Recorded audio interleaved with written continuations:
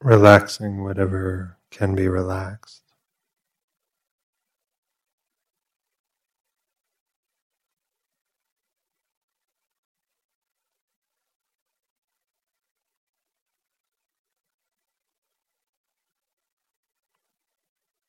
Area around your eyes,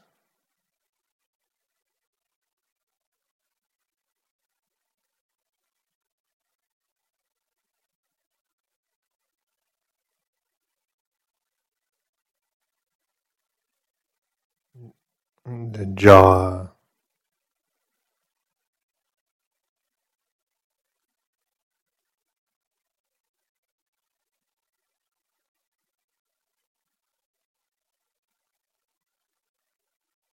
your whole face softening.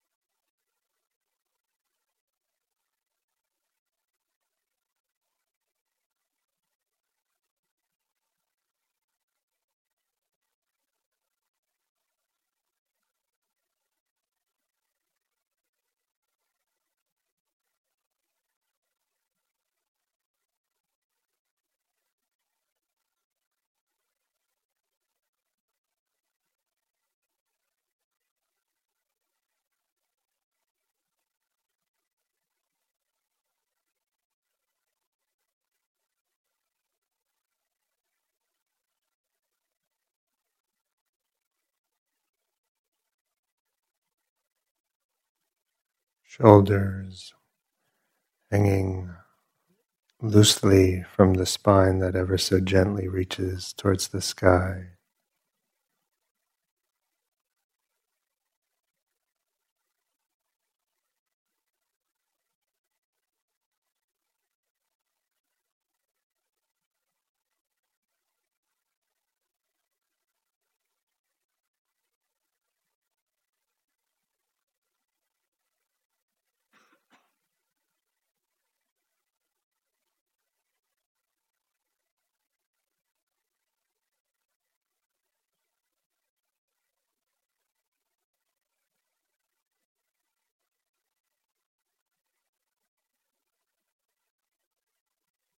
In your belly, any holding, tightness,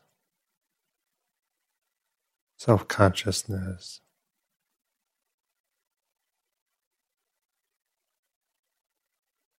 Let your belly be soft.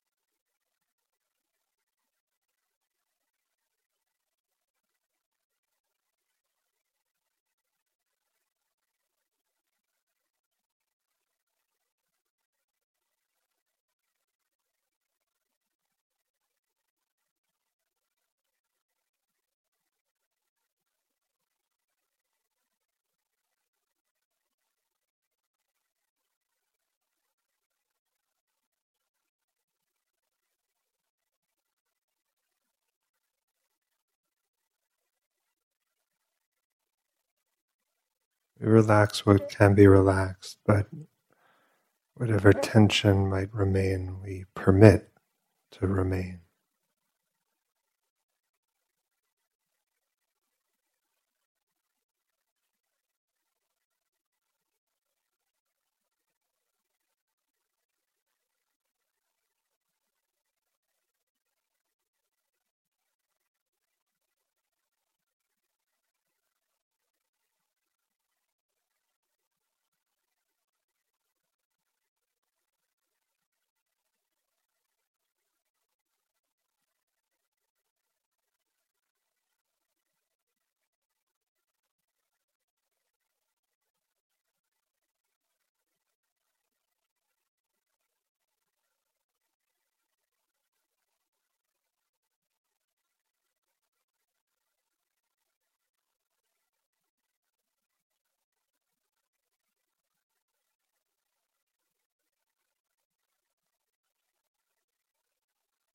sense of contacting the aliveness of your body,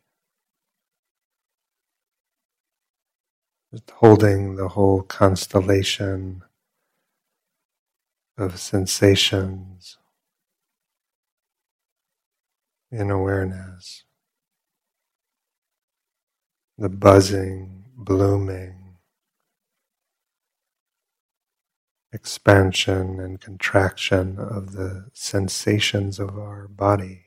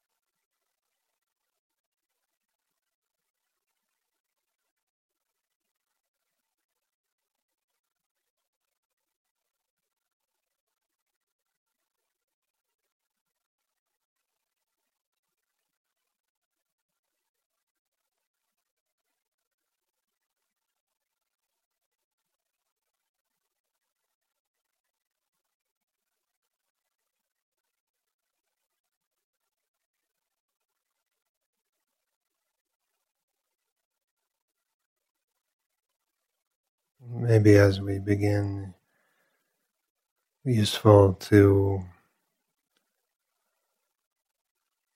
direct the attention to the breath, your breath as it's sensed across your whole body. Sense of the whole body as if all the pores of your body were exchanging oxygen.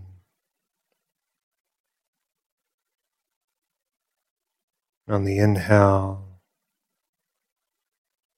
can discern changes broadly across your body. On the exhale, a kind of ripple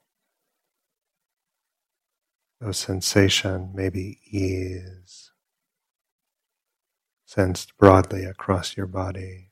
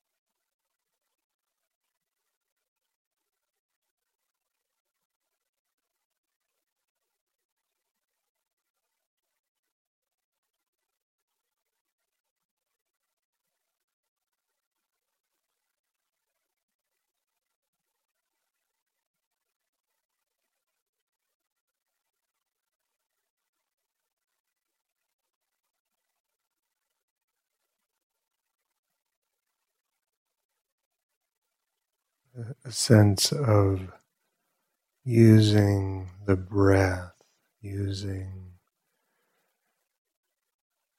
the breath to smooth out the intensities and the dullnesses of your body.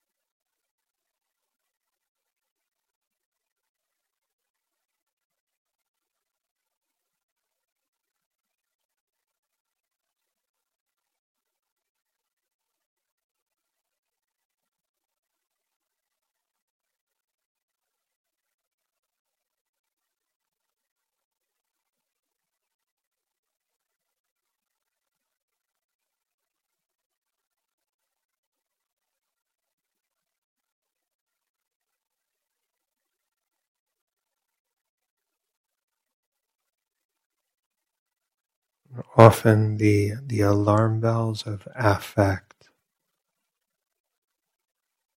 of feeling, keep ringing.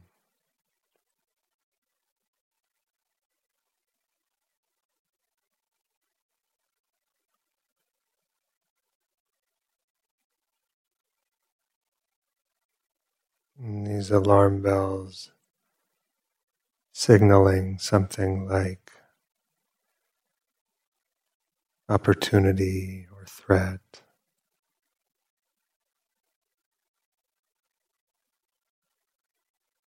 coming from inside our own body or outside it.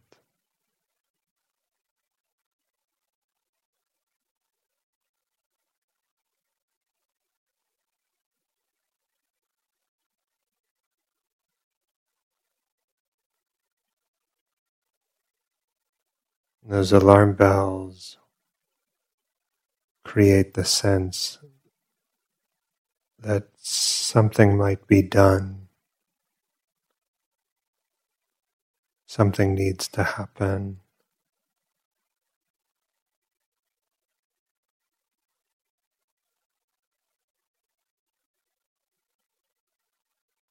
Something needs protecting.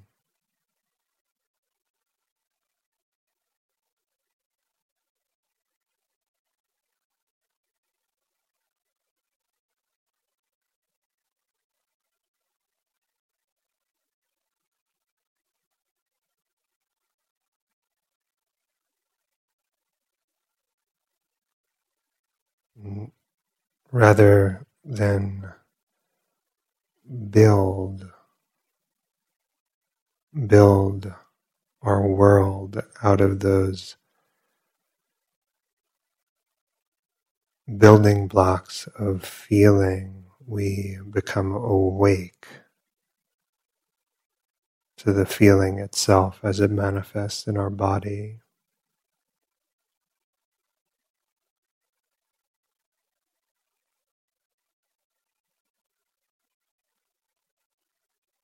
The tugs and surges,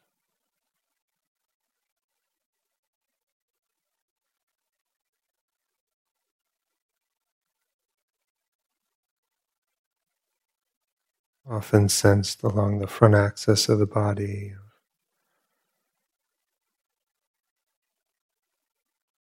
face and throat, your chest and your belly.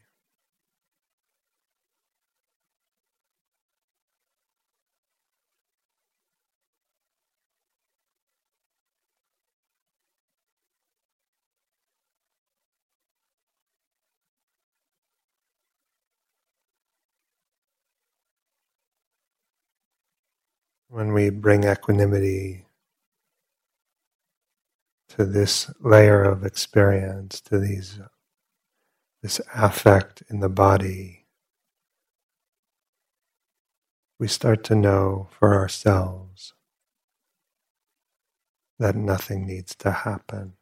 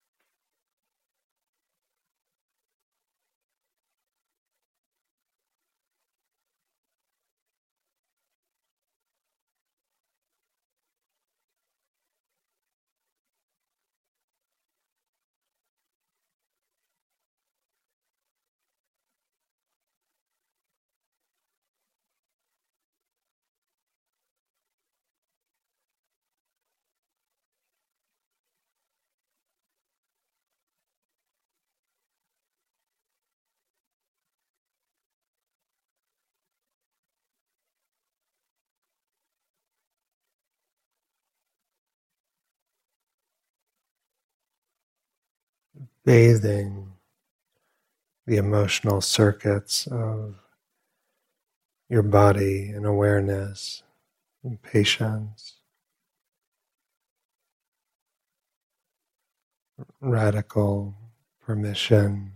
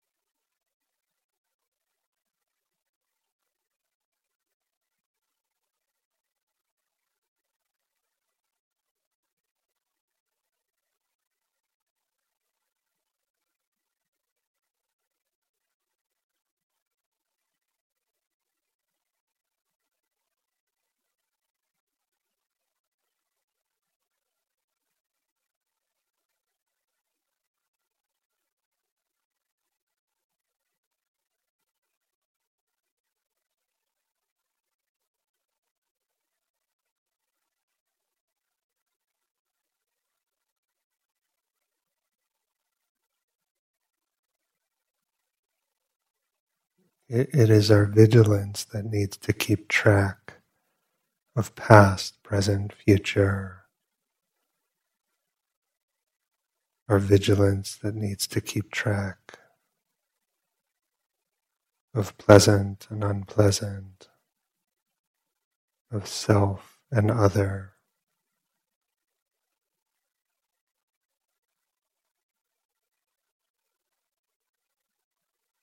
of body and space.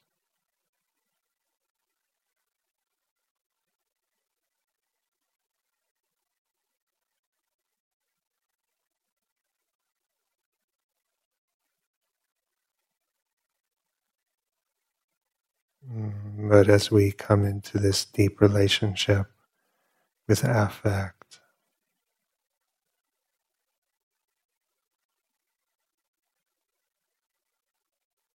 begin to surrender some of this vigilance, the compulsive predictions of the next moment.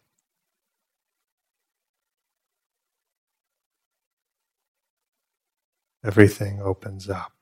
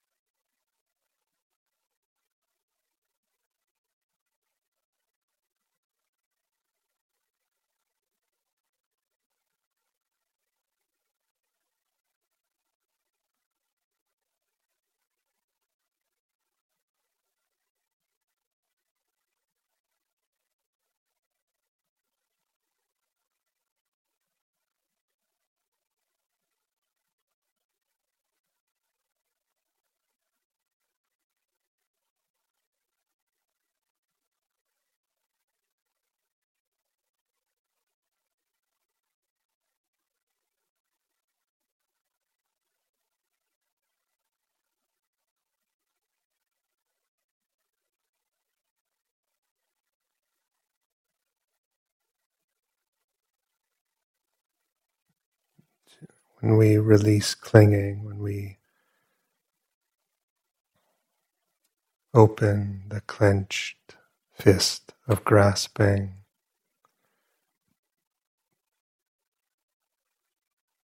usually a kind of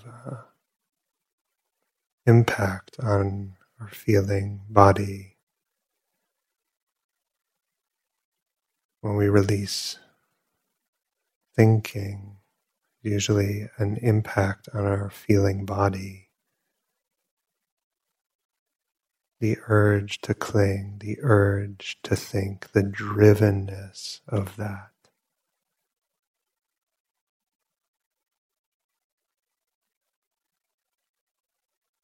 And that impulse to hold on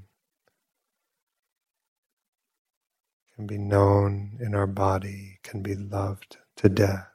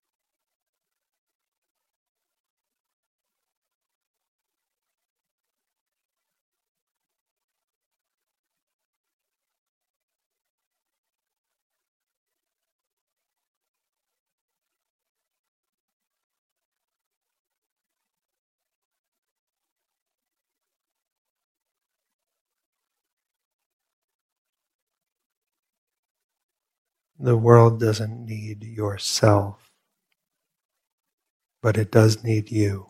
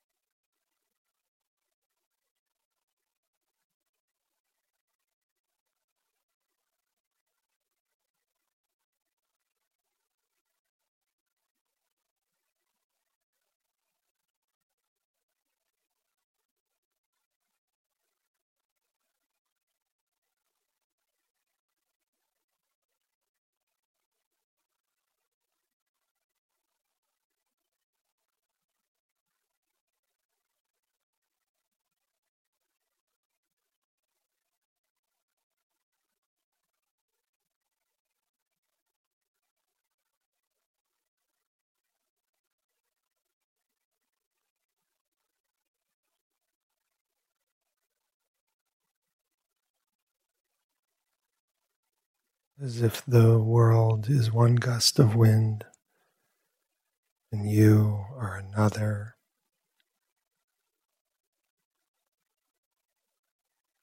And when they meet, what can be harmed?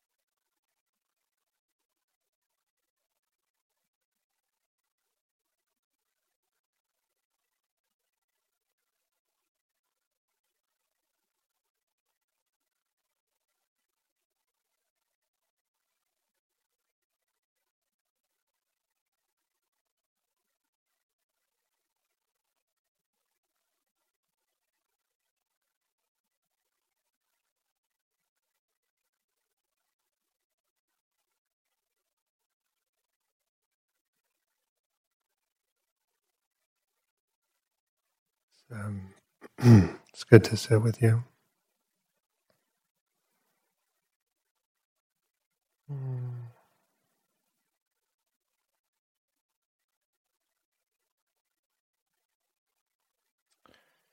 So,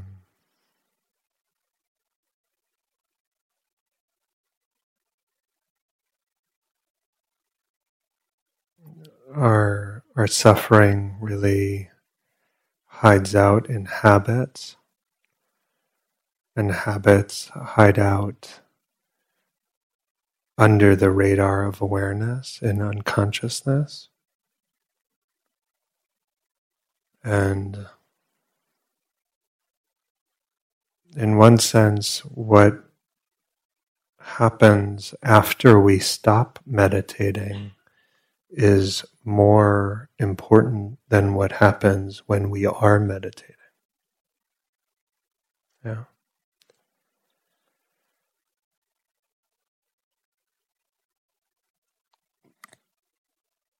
We want to see what our attention does, what our mind does when it's unsupervised. Yeah.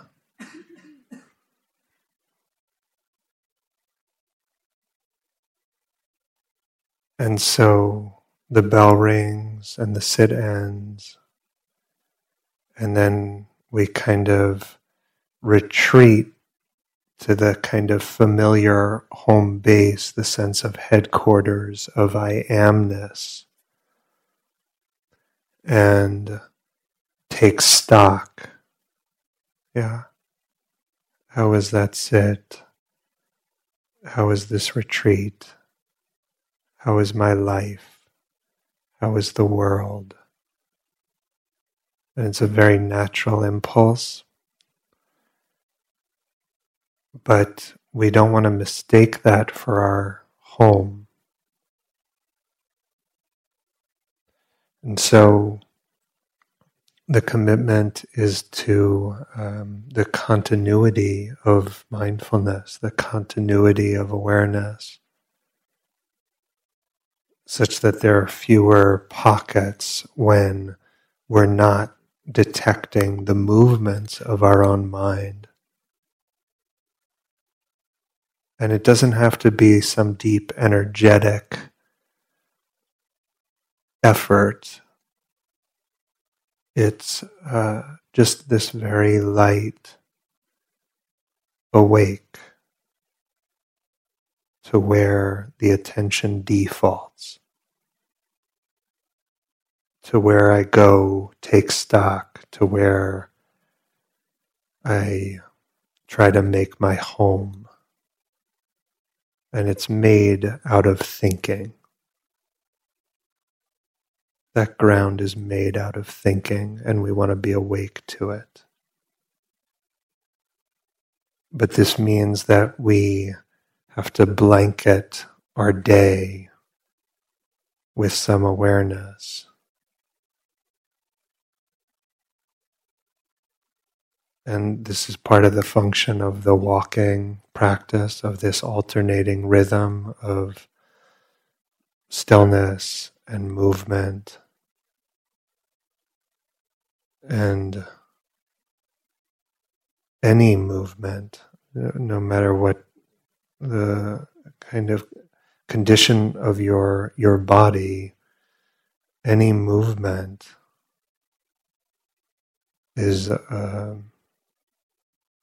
an object of attention. And so there starts to be this sense of continuity, you know. It says sitting, walking, lunch, all these things, but we kind of only put the schedule up because if it was just a blank sheet that just said, wake up, you all would freak out.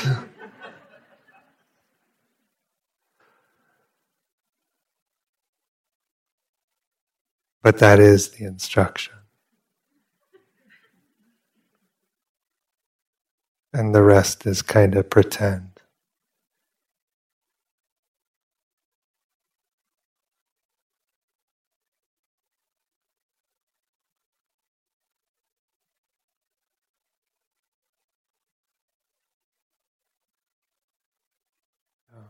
We don't know where the insight is going to come from. The nature of insight is that it's surprising.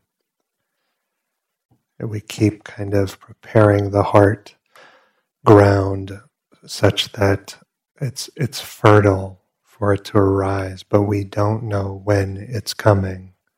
Maybe it's sitting or walking, or maybe it's waiting in line or putting on your shoes or going to the bathroom or laying down at the end of the day.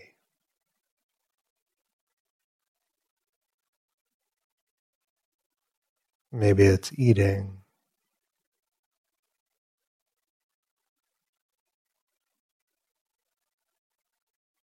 Cara is going to say some words about mindfulness with eating.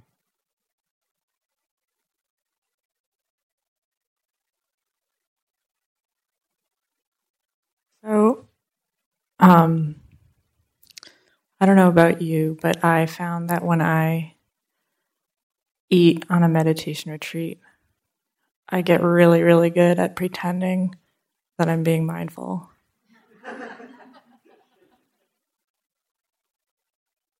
And this thing kind of happens when I go towards the dining hall where there's like this animal that starts to take over my body. And then there's this other part of me that's like, I'm being mindful, I'm being mindful, I'm being mindful, I'm being mindful. But I'm also like really irritated at everyone around me for going too slow, and I want to get more food, but I feel conflicted about it. And I want to eat it really fast, but I can feel conflicted about that too. And so I make it look like I don't care about the food. I'm just eating really slow, but I'm super impatient about it. And then I get to the end of the meal and I want more, but I don't want anyone to know that I'm still hungry and that I'm getting a lot of food still. And then I feel guilty because I ate too much, and then I feel really bad about myself afterwards, and I put my food down and I go back to my room and I like take a nap, and I feel bad about that too. And it's kind of ruining my whole day. So eating meditation is really complicated and hard. And we kind of have this idea that eating is like it's just good, pleasant, easeful, best part of my day is I get to eat this meal. Nothing else is happening here except for this awesome one pleasure 3 times a day. So we get really obsessed with it. But I think like anything that we love, anything that we have a lot of pleasure around, we tend to have like a ton of shame around it too, or just a complicated relationship with it. So, I think we have this association with mindfulness is like we're going really slow and we're paying super close attention, and you pick up the fork and you slowly move it to your mouth and you slowly chew the food and you put the fork down between each bite and you close your eyes and you're with the food and you swallow the food and you just feel the goodness of the food. And that's really awesome when it happens that way. But it doesn't always happen that way. And it's not the only way to be mindful. And it's also not, it can turn into suppressing our animal instincts. And I think if we're all to just eat however we really felt like eating, many of us would be covered in food at the end of the meal. And so I invite you to play a little bit with eating meditation. When I eat, I often find that that's the time that I like really, really, really want to distract myself. Like I really wish I had my phone and could just like read the news or check my email. I really wish I had something to read. And so what is that? Explore that a little bit. Why don't I just want to be with the food right now? If it's so good, and I've been waiting for this moment all day, then why do I want to distract myself from it? What's going on besides just the pleasure there? And why is it so hard to put my fork down between bites? Why do I feel like I have to be looking for the next bite while I'm chewing this one that's already in my mouth? There's something that we feel terrified about experiencing the gap between pleasure. It's not just neutrality there. There's something very intense that goes on in between pleasant moments. This kind of, we don't want to feel the shame maybe, or the desperation, or the what if it's gone, or we want to pretend like it will never end. And we want to keep on pretending that the cookie is going to fill the hole. And we don't want to be with the hard truth that it's actually not.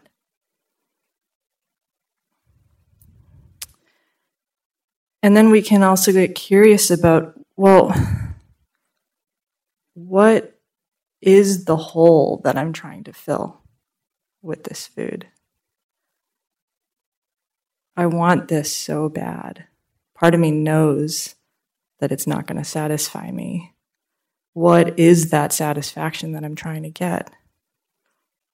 Because I say to myself that I really want lunch, but actually I really want a hug. And so I get a hug. It's just a different kind of hug.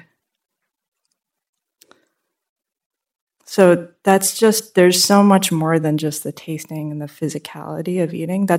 That can be something we can use as an anchor when we do eating meditation.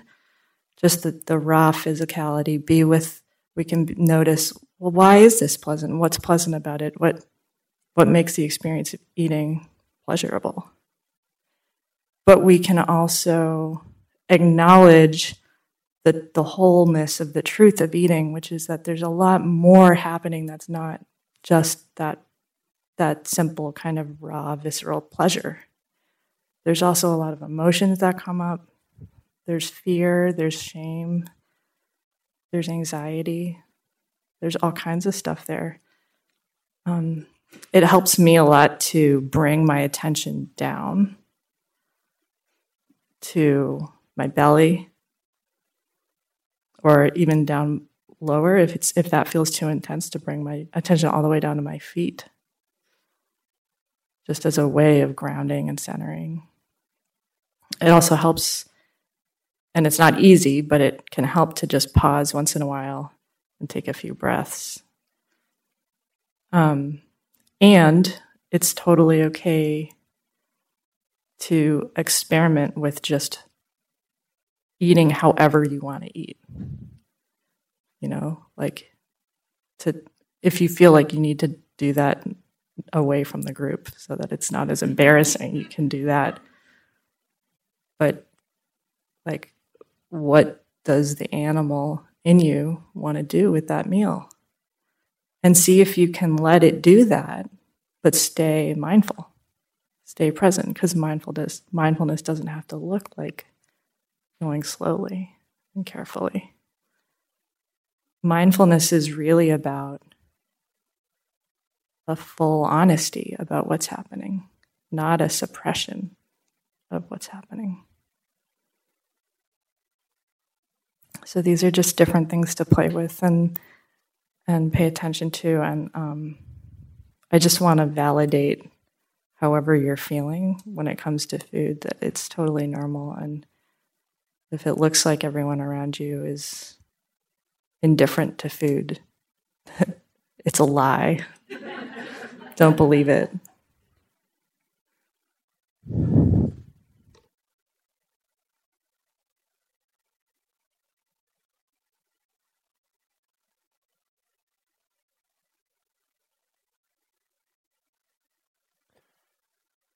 So we'll begin one-on-one meetings today, and half of you who had a meeting a group on Sunday. We'll have a one-on-one today, and the rest of you who had a group on Sunday will have a meeting tomorrow. And Cara's in the council house, same, just next to the office there. And I'm in room 1, which is right here next to the bathrooms. Brian in room 2, which is right next to the room 1. And there was a small mistake in the schedule, so it got reposted last night. And so just check the schedule, confirm that time and place. And you were introduced to Phoenix on the first night. I wanted to warmly introduce Ismalia.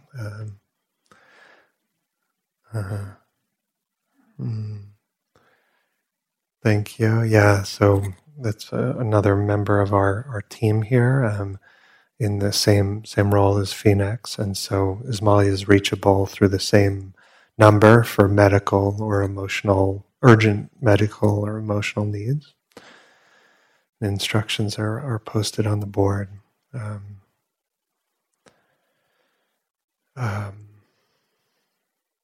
Okay, we're entering the kind of heart of the retreat and getting more sensitive, and so we try to keep the hall still and quiet, and to be on time for sits and minimize movement. If you need to move, that's really okay. Just do so quietly, and we practice being precise but relaxed.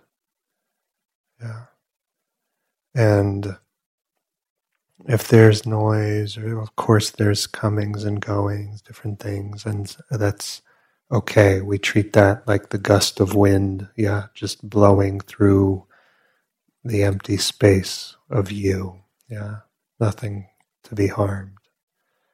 And we keep nurturing the stillness and silence.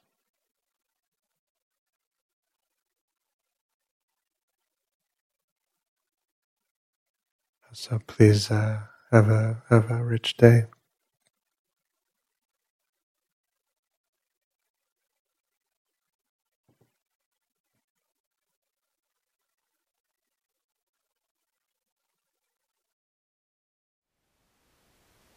Thank you for listening. To learn how you can support the teachers and Dharma Seed, please visit dharmaseed.org/donate.